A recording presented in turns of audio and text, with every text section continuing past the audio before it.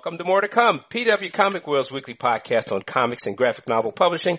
I'm Calvin Reed, Senior News Editor of Publishers Weekly and co-editor of PW Comics World and editor of The Fanatic, PW's twice-a-month comics and pop culture newsletter. Check us out online at publishersweekly.com/comics. More to come, listeners. This is my a great pleasure.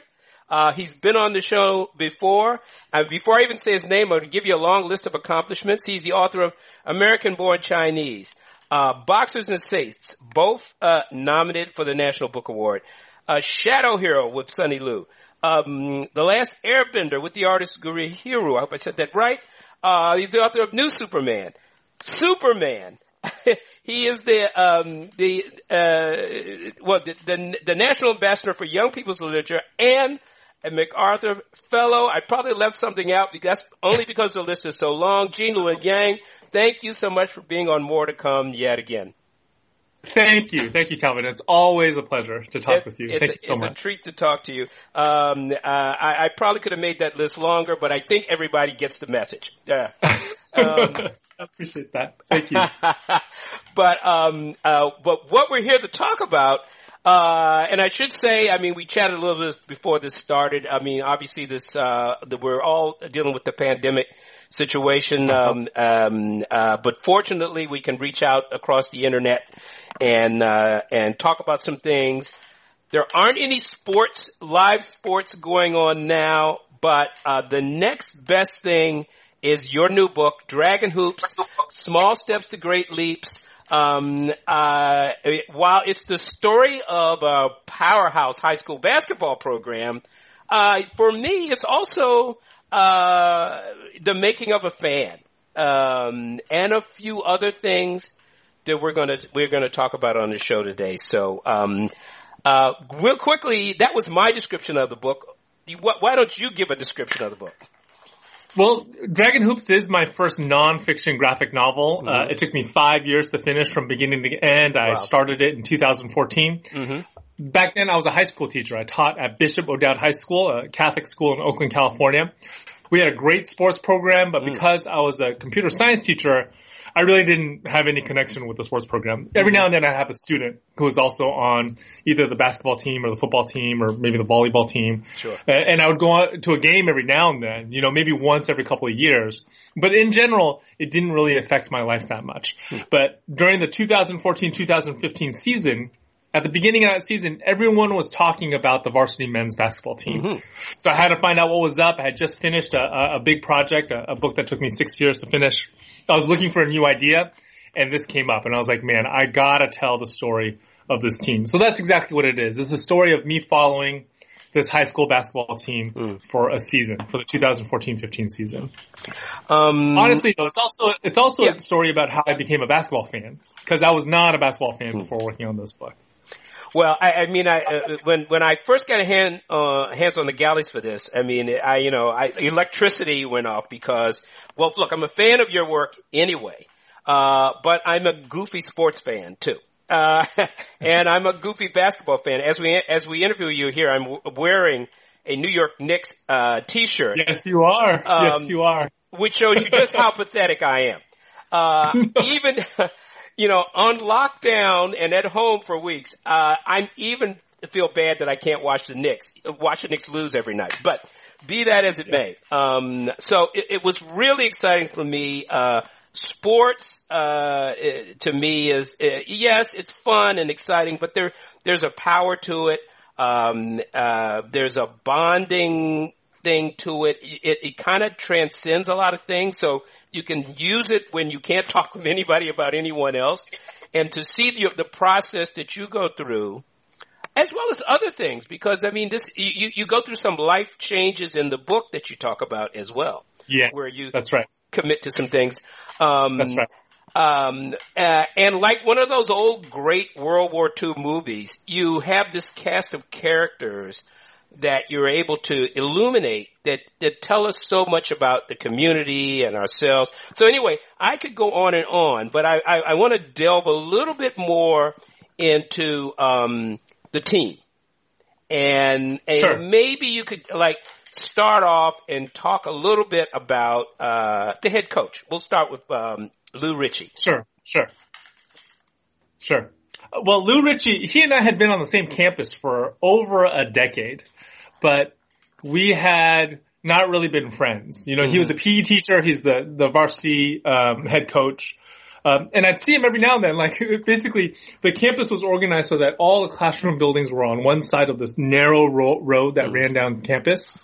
And then all, like, the gym and all the athletic facilities were on the other side. So he was on one side of campus, I was on the other. The only time I would ever cross that road was really when, like, one of the PE teachers needed some tech support. I was part of the tech support team to go help out, right? Yeah. So it was a classic, like, jock-nerd divide. But then I started talking to him about basketball and about his team, and now we're pretty good friends. We'll text, I don't know, we'll text each other at least once or twice a week, you know, and we'll call each other and stuff. And what I discovered was, first, he did not conform to all the stereotypes that I had in my head about an athlete. Cause he's also a nerd. You know, he loves like reading, he loves keeping track of stats. I feel like part of his love of sports is kind of rooted in numbers, you know? And he invited me to go follow this team. So at the very beginning of the season, he told me this crazy story from when he was a teenager. And that was the moment when I was like, I have to put this into a graphic novel. So here's the story he told. He's an alum of that same school. He's an African American. Nowadays, the school is relatively diverse. When he was in high school in the 1980s, it was not. Like, O'Dowd was kind of, or all the rich white kids from the Oakland Hills went. That was the stereotype. That was the reputation. His mom pushed him to go. He went kind of unwillingly. And then he was able to find a home in the school through that athletic program, specifically through the basketball team, right? He is, when he's a junior, he's a backup point guard on the team. They go to the California State Championship. They play in a televised game, the biggest game of young 17-year-old Lou Richie's life.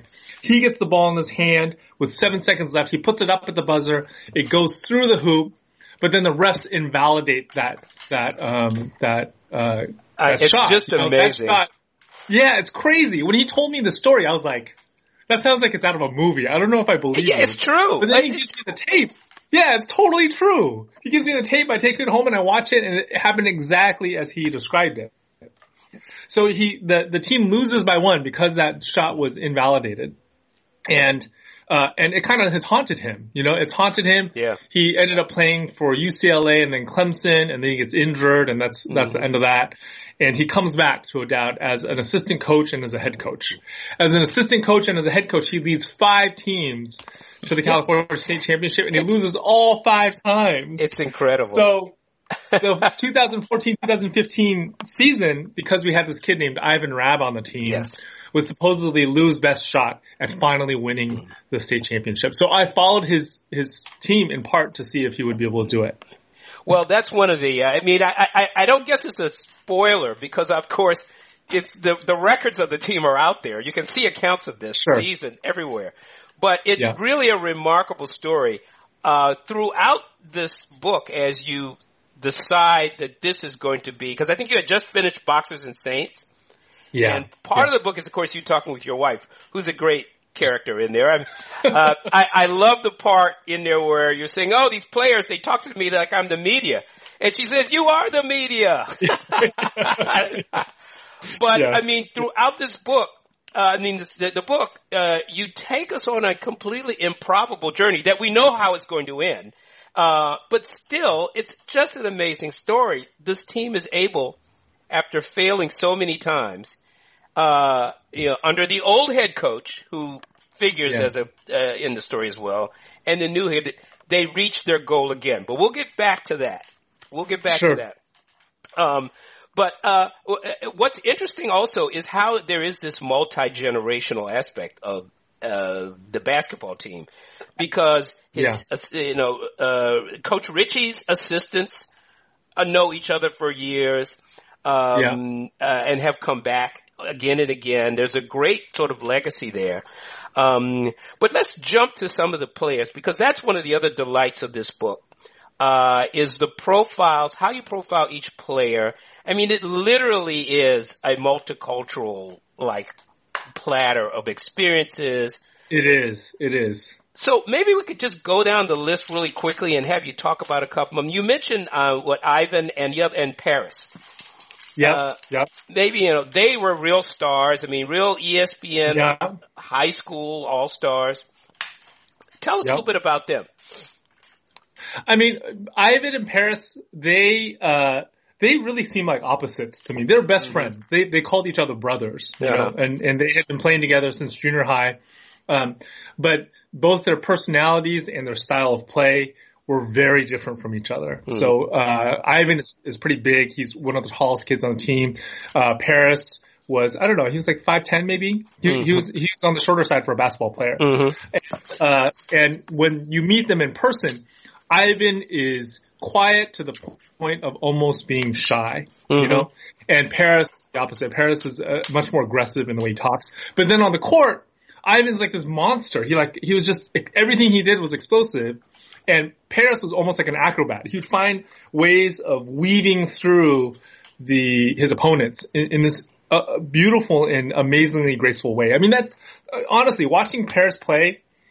Just watching Paris play took me halfway to becoming a basketball fan. Just watching him play once, because it was so beautiful and precise the way he would do things. It was really amazing.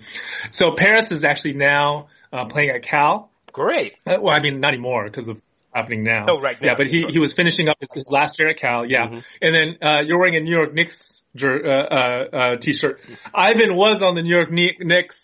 And then he got waived right before all this stuff happened. Oh, so we're really? hoping I didn't know that. Oh, yeah.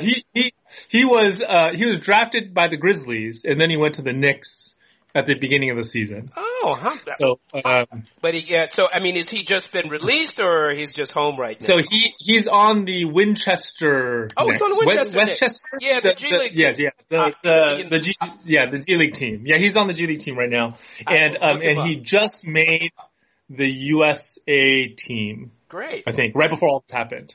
Yeah. Great. So I have a feeling.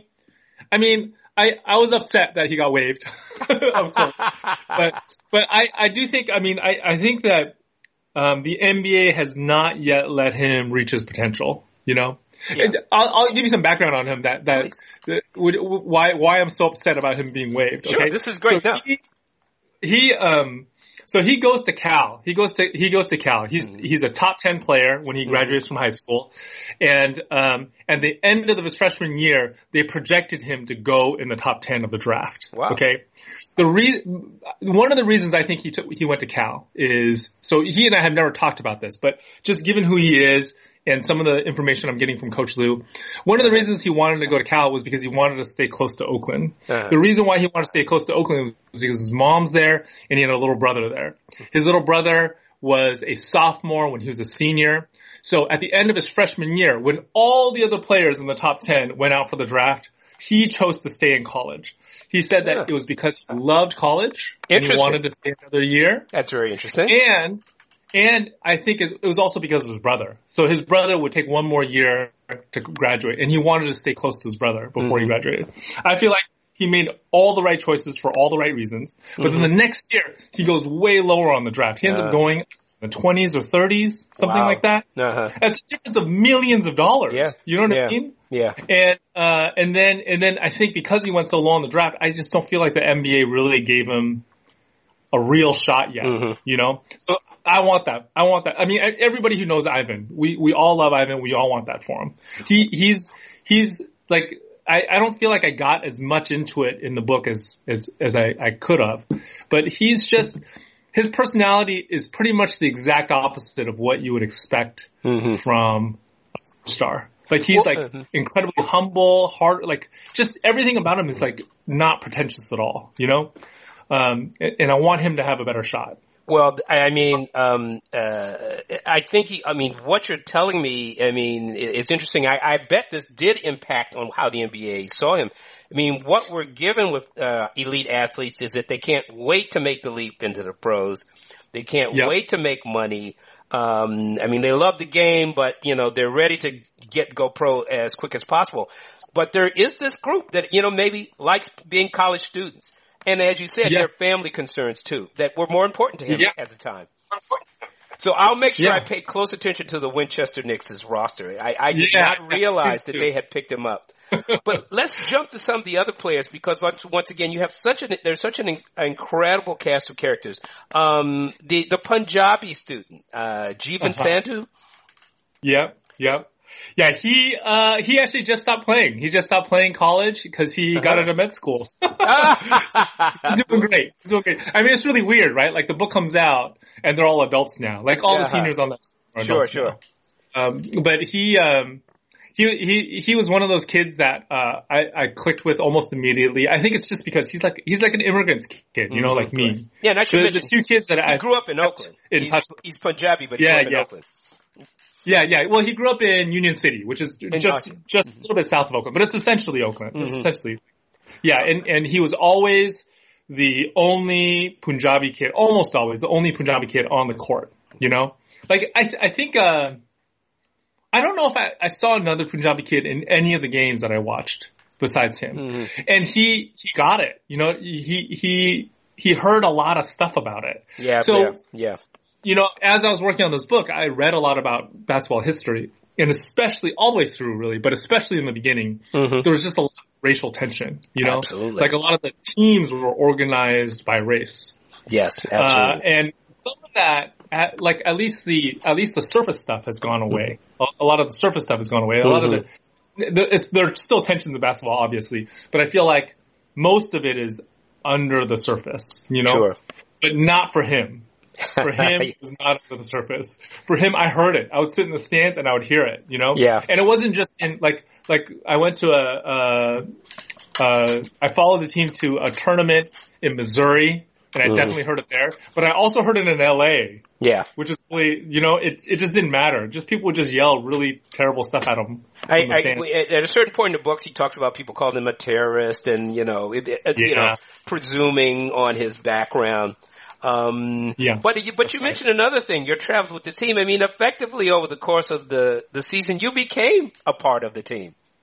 I kind of did. I mean, it was part of it was because of the culture that Lou and his fellow coaches established. They're just really welcoming, right? And when Lou got on board pretty early on with me doing this book, so he got tickets for me. He got like hotel rooms, and I got to travel with the team. It was super fun. Yeah. It was great. And there are even sections where, you know, you tried to do the right thing because, you know, you had family commitments, and we see you sneaking off to the bathroom to, like, follow the team on the internet.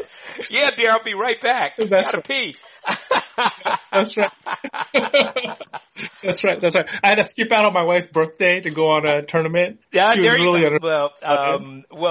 you were clearly embraced, and I thought obviously your skill as a cartoonist helped somewhat too. I noticed that there were, you know, you were putting the sketches, and the players were coming to you, kind of giving you suggestions about how to draw them. Yeah. But look, let's talk a little bit about, because you mentioned something that I think is another important aspect of this book. I mean, it's a look at this season, this amazing season at Bishop O'Dowd High School. But you really give us some education about the history of the game, both on the men's side and on the women's side. So, I mean, you could just briefly talk about that. Sure. So originally I was just reading books about basketball history to get to know the game. You know, I came in not as a basketball fan. I came in with very little knowledge about basketball, and I felt like I had to catch up. But then what I was reading was resonating with what I was seeing on the court. And it actually changed the way I watched them play. You know, like just a very easy example of that is, I read about the legendary 1948 game between the Lakers and the Globetrotters, the Harlem Globetrotters, you know, and how that really broke down the color barrier for basketball. And not just that, it also broke all of these quote unquote scientific ideas that were floating around American culture about race and athletics, you know? And then also revealed how good a team the Harlem Globetrotters really were. Exactly. Even with the entertainment and showboating, the Lakers and George Mikan were really considered the best team in the world. They were by far. I mean, that was, it's just stunning. I went to a Harlem Globetrotters game with my kids like 3 years ago, and they had a great time. You know, it was super entertaining. But that team had such a history, And I kind of wish they would talk about that history at the show. Yeah. That's a good point. Yeah, they're not just an entertainment act. They are like a historical institution. Yeah. And they played an incredibly important role in not just basketball, but American society. In any case, that kind of stuff affected the way I saw what was happening on the court. Like most of the games that I went to, there were kids of every background on that court, especially the tournaments. It was just kids from all over. And we kind of take that for granted now. Yeah. But to get from the beginnings of basketball to that multicultural court, that was not an easy thing, It's not something that you can take for granted. Yeah.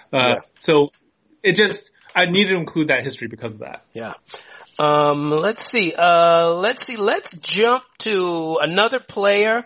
The Chinese player. What's it? Qianjun or Alex? Yeah, Alex. Yeah, he went by Alex. He was an interesting kid. He was a really interesting kid. He's big. An exchange student, I guess, really. He's an exchange student, yeah. And he was like really, like he was taller than me. He was like 6'3", maybe 6'4", and really broad. Like he's like a, I don't know, big dude. Yeah. And he grew up in China playing Chinese style basketball, and he was always really unsatisfied with it. He wanted to play American ball. Yeah. So he makes it his life mission to come here. Like when he's essentially the equivalent of a freshman in high school. He goes and researches a foreign exchange agency, and then they say, "Oh, we found a great school for you. It's a state championship champion team. You'll love it there." And he's like super excited. He gets there, and it's the state champion of Rhode Island. Yes, and it's like which is like being a state champion of Rhode Island is like being a city champion anywhere else, right? Yeah. So he goes there, he dominates, and he's just really disappointed. So he finds Bishop O'Dowd on his own, and he comes here, and this is his first real chance at playing American style basketball. His goal actually was to play professionally, at least for part of his life, and he ended up doing it. So he's back in college now. He's at Penn State, but he spent a year playing professionally in Malaysia. So he was able to achieve that. Wow. That Is he able to play in the U.S. or is he just going to school? He was on the Penn State team for a while, and then he got picked up by this Malaysian team. He went out there and played for a year, and now I think he's back as a full-time student. He wants to get his college degree. That's what he also told me. He told me that in China, this I didn't include in the book, but he said in China, early on, you actually have to make a choice whether you want to be a student or an athlete. Because if you want to be an athlete, you got to go through this track where really all you do is play basketball. And he felt like by coming to America, he was able to balance both. Yeah. He could be both a student and an athlete. Yeah. Well, there's something. I mean, I love amateur sports. I love pro sports, but obviously we've seen how amateur sports can be kind of manipulated and poisoned in this country. So it's actually good to see that in some ways there is a balance there. For players. And it seems as though many of the players on this team actually were able to do that, to balance. And on that note, we can talk a little bit about Austin Walker. He's another player that just seems, talk about blowing up the stereotype. Yeah, Austin Walker's a good kid. He, I mean, there are a couple of kids that were, I would say this, in general, the student athletes at Bishop O'Dowd are truly student athletes. Like Coach Liu would have these study sessions, and they actually, I heard kids make fun of each other for low GPAs. Okay, meaning it mattered. It mattered. Yeah. Like they wouldn't just make fun of each other for mistakes that they made on the court. They would also make fun of each other for bad grades. So it just means that they held it in, like it was important to them. Yeah, and we're talking about African American students as well as these other students. Everybody, everybody, the whole team. Yeah, and Austin Walker was just. I mean, when I met him, I was like, this is like a 30-year-old dude in like a 17-year-old body. That's what it felt like, because he was like so far ahead in terms of maturity and his way of thinking about the future. That it was just, you could tell from his presence that he was just a mature kid, right? And he really had a plan. Yeah, he had a plan. He was like, he wanted to. Yeah, excuse me, go on. Sorry. Yeah, he was like, his senior year, he was like, this is my last year playing basketball. I have colleges trying to recruit me, but I've decided in college, I'm going to play some intramurals, but I'm going to be a student. Yeah. Right? And I just think most kids that age who are talented enough to be on a team like that would not make that choice, but he did. Yeah. And he turns out to be a big star in that final game, with a really big play. Let's say, I want to, give some words to the women too, because you look at the history of men's game. You introduced us to, what's her name? Cinda. This is stuff that I didn't even know beyond Cinda Berenson, from the 1890s and the beginnings of the women's game. And at O'Dowd, you talk about the brother-sister combination of, the Chiden, the Cheetah, Odera and Arinze. Yeah. Yeah, so Arinze and Jeevan are the two kids that I keep in touch with the most, the best. And also, I think maybe it's because Arinze is also an immigrant's kid. So his dad is from Nigeria. And his dad told these crazy stories too that I wasn't able to include in the book. So his dad did not play basketball at all, right? Yeah. Soccer was a big thing in Nigeria, but not basketball. Of course. But then he said that every now and then they would play basketball, and the way they would do it is they would go find these anthills, okay? And they would open up these anthills and there'd be this goop in there. He called it ant semen. I don't know if it was actually ant semen. Okay. But it was. And you could take this goop and you put it on a dirt floor, and you could make it shiny and like hard, like a basketball court. And they would play like that, right? So he eventually comes over to Oakland. He becomes a businessman. He's very successful, raises a family with 3 kids in the Oakland Hills, you know. And then he sends his kids to Bishop O'Dowd, and his daughter ends up being like this phenomenon. Our first, like the school's first McDonald's All-American. And that's what Odera? How do you say her name? Yeah, Odera. Mm-hmm. Odera. Yeah. And she ends up going to the WNBA for a little bit, and now she's playing in Europe. Wow. You know? So she was a phenomenon. But their whole family was just really, I don't know. Maybe the reason I was drawn to their family was because it reminded me of the family that I'm raising now. So I have a brother, I have a son and a daughter. I have a son and 3 daughters, especially the 2 older ones. They're constantly getting on each other. You know what I mean? Sure. And that's what Odera and Arinze were like. Yeah. Like, I sat down with them for an interview and they were just constantly making fun of each other. Yeah. But then you could tell underneath that there was a lot of love. Absolutely. You know? And in the book you have the stories of, Odera being the older one, dominating her little brother in basketball for years until, of course, he grows up and gets a lot bigger. Yeah. Which was only like they were like like maybe a year into that when I interviewed them.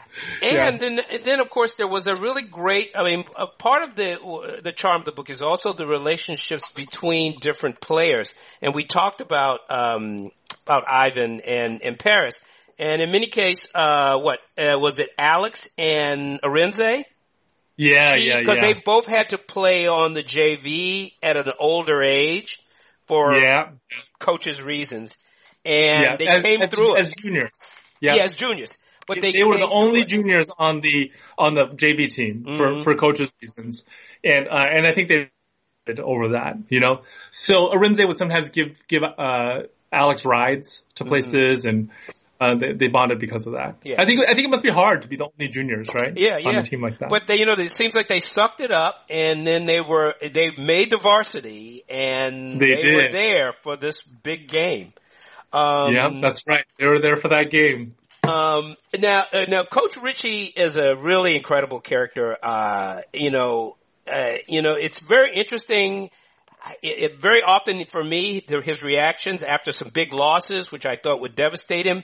He seems to have know how to say the right thing at the right time to the right player. I guess that's what great coaches are like. But there is this figure that looms over all of this and in the book, and that's Mike Phelps, an iconic coach in the history. I don't know, do you want to talk a little bit about that? I know this was a tough topic in the book. This is part of the book is whether to include him or not to include him. Yeah, I mean, Mike Phelps has a huge presence in Bishop O'Dowd basketball. Not just Bishop O'Dowd, actually, in California State high school basketball. So when he retired, he was the winningest coach in California State history at the high school level. So he was hugely respected, but He also, the reason why he retired, he was kind of forced into retirement because of these charges of child molestation. It was actually, I shouldn't say charges, it was one charge. One charge. From the 1960s, it wasn't even right? a charge. I think it was an accusation. It was an accusation. Yeah, it was an accusation that ended up getting thrown out because of the statute of limitations. So we don't know. There was never an official declaration of his guilt or his innocence. Even so, I think most people at the school believe, the vast majority of us believe, that the school did the right thing by not asking him to come back, even though it was inconclusive. But it was just this weird, I don't know. There's definitely an uncertainty around Mike Phelps, right? The whole team feels that way, I think. There's always been this weird cloud of unknowing around that whole situation. Sure. And had this been fiction, had I been able to treat it as fiction, I would have just cut him out because I wanted it to be a pure feel-good story. But as I was going through the book, I just felt like, especially through the season, I just felt like I couldn't. Coach Lue had a really close relationship with Mike Phelps, even after everything went down. And then I would debate in my head, was he being compassionate towards an old man, or was he kind of excusing the actions of a monster? I had that question back and forth in my head the whole time, No, I don't know how I landed. I mean, now I feel really uncertain about it. Well, and I think one of the great facts about one of the great things about this book is that, I mean, all your uncertainties are kind of laid bare. I mean, you talk about them in the book. You talk about them with your wife. You question yourself. I mean, you are a character in this story, of course. And part of it is, like any good team, you kind of watch this whole team come together through their individual stories. And you're embraced very much too, as you give a little pep talk, if I'm not mistaken, at halftime of the big game. And I think the things you say in that point, now I know you move some things around for narrative convenience, but so that's right. Did that really happen or what? So Coach Lue would always, this is part of him being welcoming, right? So almost to a fault, I would say. He would do this thing at the end of every pep talk where he would ask every adult in the room, like a parent, anybody, anybody, like the photographer, he'd be like, you have anything to say to the players? You have anything to say to the players? I'd be like, I barely know anything about basketball. What can I say to the players?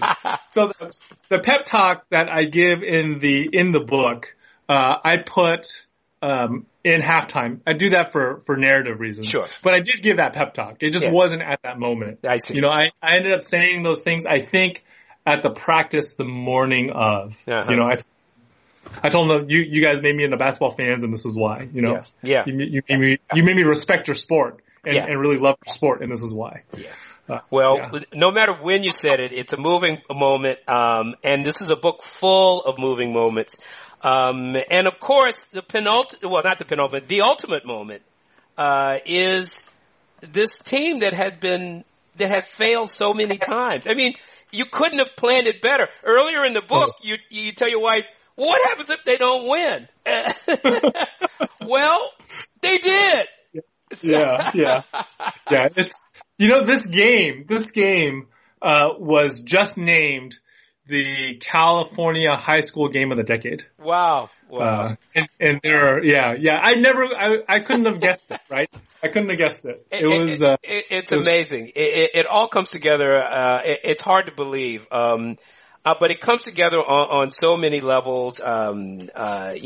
Just the human level, the working toward a gold level, playing at a high level, acquiring skills, just caring about the dude next to you. I mean, it brings so much together under the banner of sports.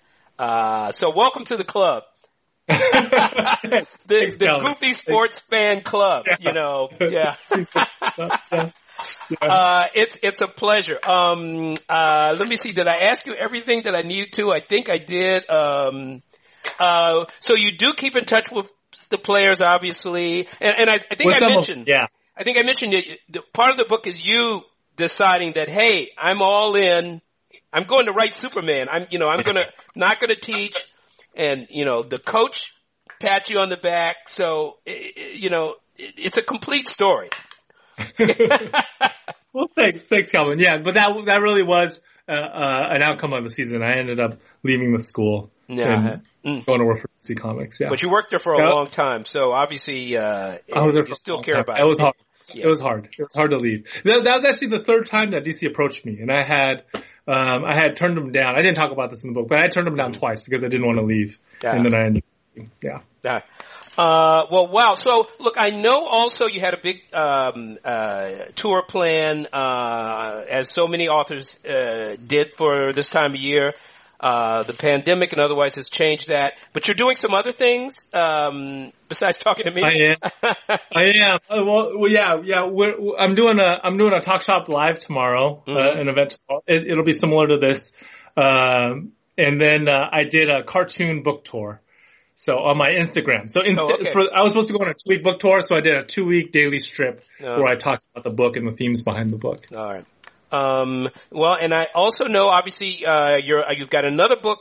Is it out now or about to come out? Superman. Yeah, I have 2 books coming out this spring. Not the best time. Smashes the Klan. That's all right. That's what I'm saying. Right. That any list I give will be incomplete. But I really appreciate that.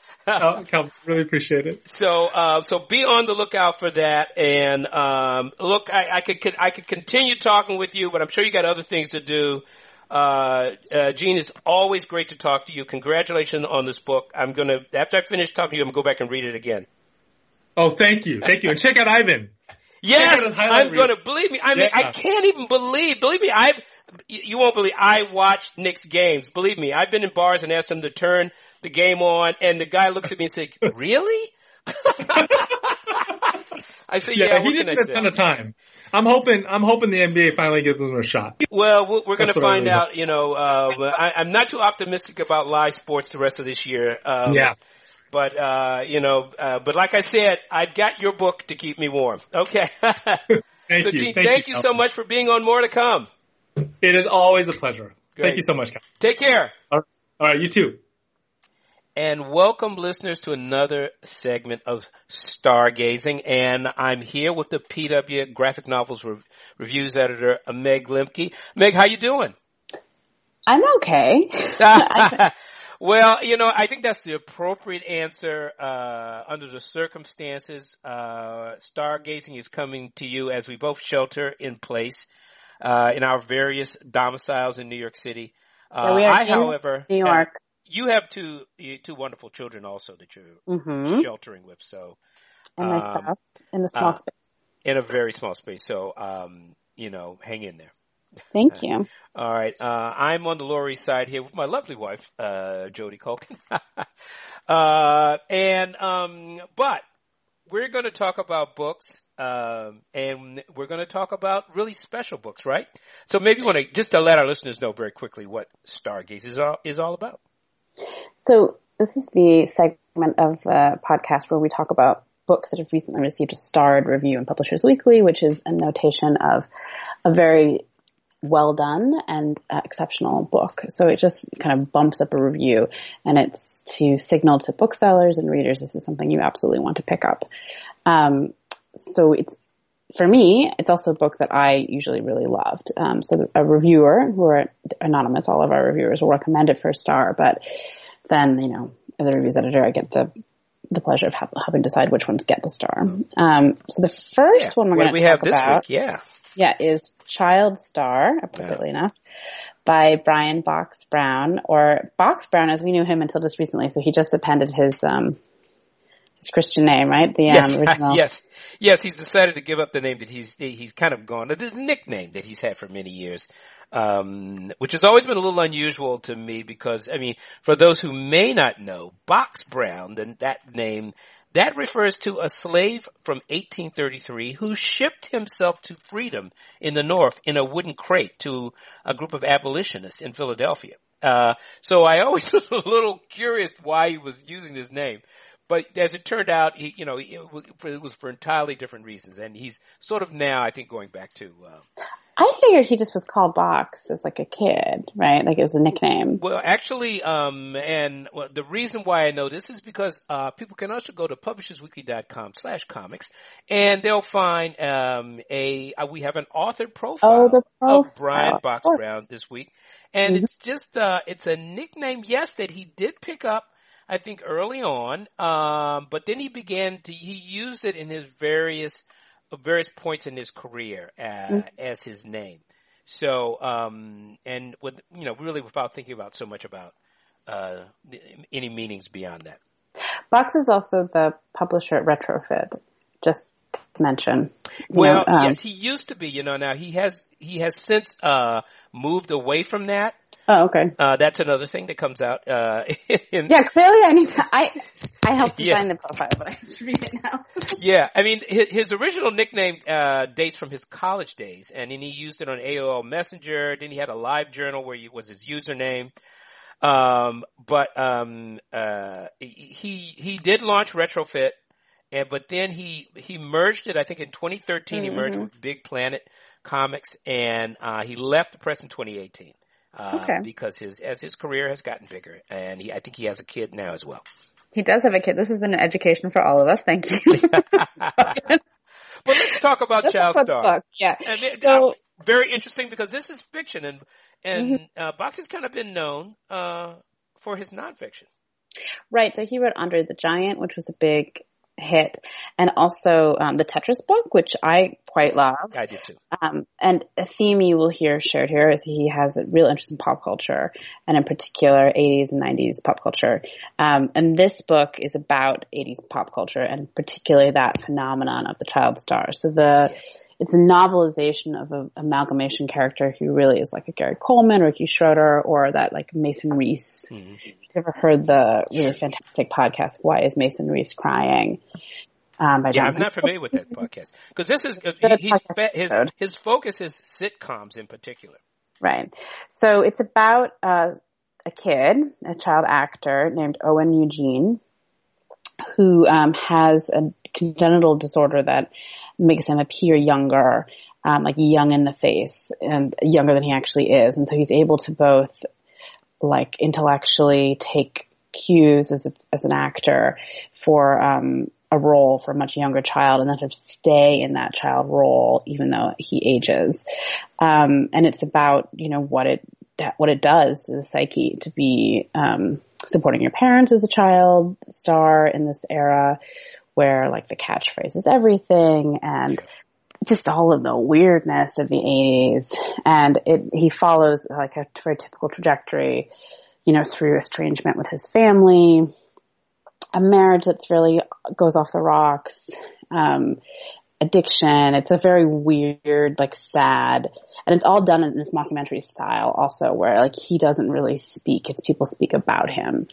And I don't know, I was really taken with it. I happen to actually have really close friends, both of whom were child actors. And interesting. Now, yeah, and they're married to each other. And I just have heard a lot about what that was like to grow up in that way, and neither of them like hit it big, and I feel like there's this sort of aura of like having escaped that in a good way, Yeah. I really loved it. Yeah, you know what? I really loved it too. He's really taken, so many of his books, like we talked about Andre the Giant, he did a wonderful book on cannabis, the history of marijuana. Tetris, as you mentioned, also really was a deep dive into the history of the game and into the beginnings of the video game industry. And what I love about Brian Box Brown really is, he has a very simple drawing style that he uses to masterful effect. It's really amazing, the richness, the characterization, the emotional response that he gets out of a very simple style of drawing. But he really works it. But it really is interesting how he has took a deep dive into these, I guess the cultural, mythology of the child star and everything that means. And he's kind of recreated it, I think, using the lives of many others. He seemed to have done quite a bit of research to create this work of fiction that's illuminating into the period especially, because he's really into that period. But kind of really shows how, they get sucked dry in the industry. I thought it would pair well also with Michael Cooperman's book, All the Answers, which is about his father's experiences with his kid. I think they're both about the way that the sort of celebrity industrial culture of America harms the people caught in it, particularly when they're caught in it as children, and how much it robs their childhood directly for the amusement of other children. Yeah, no, it really, it really is a strong work, and it really does kind of offer, it puts a window into how the meat grinder of the entertainment industry. So I'll just quote from the review, which I thought was great. The blocky art moves the narrative along at an enjoyable clip, and it's appropriate that Eugene, irresistible to TV Land fans, often looks lumpy and off-putting. This in-the-know skewering of celebrity and pop culture will entertain children of the 80s as well as their own children, which many of them have now. Okay. All right. So changing tone in one way, though, she actually takes this topic in a way with a lot of wit. I'm going to move to, so first I should say that Bach's book is coming out in June. Yeah. Mm-hmm. And it's from First Second. Yes. Mm-hmm. And then we're going to move on to Leslie Stein's I Know You Writer from Drawn and Quarterly, which is out in May, which is possibly when this will air. It's not in April, so either way, it's something you can get soon. And this is a memoir from Leslie, one of a series of memoirs that she's done. I have long been a fan of Leslie's work. I interviewed her actually at the Paris Review about her book Bright-Eyed at Midnight some years before I started working for PW. I just think she's a really interesting person and character as an artist. She's also a musician, and she's a bartender, so she has these characters, sort of New York characters, to be the bartender, to be the young musician, to be the artist, and she's an observer in all of these roles. Like, she's definitely somebody who kind of moves through space and observes it, and with a slight detachment, and I think in a lot of ways in her earlier work, she's she's enamored of that attachment, and then this book is a maturation, and that she's making a very serious life decision in it and examining it, and I feel like, to me, this is really one of the best of all the books that I've already appreciated from her. It's about her experience of abortion and her decision to have an abortion. And it's about moving through that in a way that I think embraces the complexity of it, because I think that it's a book that's very much appreciative of the decision and the choice to have an abortion, but also takes it with full complexity for that individual experience. And we interviewed Leslie also actually in the magazine. So both of the books we're talking about today have features where you can hear more from the artists about the work. And she talks about some very deliberate choices, like you open up in the clinic. There's no use of this, is she or is she not going to terminate the pregnancy, that I think a lot of popular culture takes as the narrative, around abortion. Like, it's all about the decision. For her, it's, the reader knows the decision is made, and it's about the circumstances and and just the person, going through that decision. And then in that, there's some really kind of lovely and often light moments, and she talks about the weirdness of having her mom, who really wants grandchildren, visiting her around this time. Yeah. The ways that she appreciates or is with the kids of friends of hers. She's a bartender in Park Slope, which is also happens to be where I live in Brooklyn, which is super baby central. There's this really great interesting passage. Also, she does these daily comics for Vice. So she's done diary comics for a while, and when she's asked in our interview how she came up to do this book, she literally was like, my job is to write about what's happening to me, and I realized this was a bigger topic. So one of the Vice comics that was really popular was her talking about women with their strollers coming into the bar that she works at, and they have no stroller policy, which is a big thing in Park Slope, whether or not a bar has a stroller policy. Interesting. And she one quarter of the reader listenership is totally knows what I'm talking about, and everyone else doesn't. What? But I was not aware of this myself, so I've actually learned something. So she has a scene where she turns these people away and they're like, I'm going to write this up on Yelp. And she's like, I'm going to write your babies up on Yelp. And it's very, very funny. And it cracked me up because she 100% could be talking about me. Like, I live very close to this particular bar. I know the bar.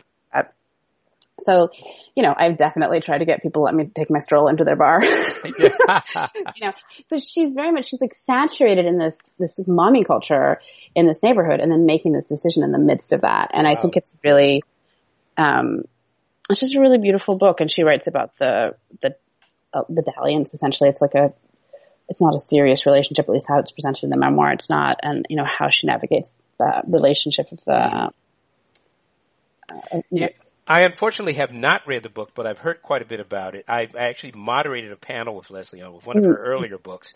So I am anxious to read the book here, and it certainly does sound incredibly interesting. I'm also fascinated by her drawing style, which is really not like anybody else. Right. She has this beautiful drawing style. And again, I think all of her work has really been suited to the, you know, but there's a very beautiful match here to me of kind of whimsical, impressionistic drawing style she has. I don't know if that's the right term exactly, but it's people are little thumbprints. It's like she lays the watercolor down, I think. I don't know what order she does, but it looks like it looks like watercolor. And then draws around it, possibly. And her characters are sort of there and not there, you know? Right, it's very interesting. Right. What I'm saying, it's such a beautiful fit for this book. Sorry, it really moved me. And you know, clearly I'm someone who's very keen on kids, and I also am very keen on choice and that understanding of making that choice for yourself. Well, it's next on my list. I'm going to make sure that I read it. It's a beautiful book, and I think she did an amazing job with it, and I hope that it touches many people, either who've had that experience or know people. I mean, it's going to speak to a lot of readers. Great. All right. Well, two really wonderful books, because that's what we do here on Stargazing. We talk about really wonderful books.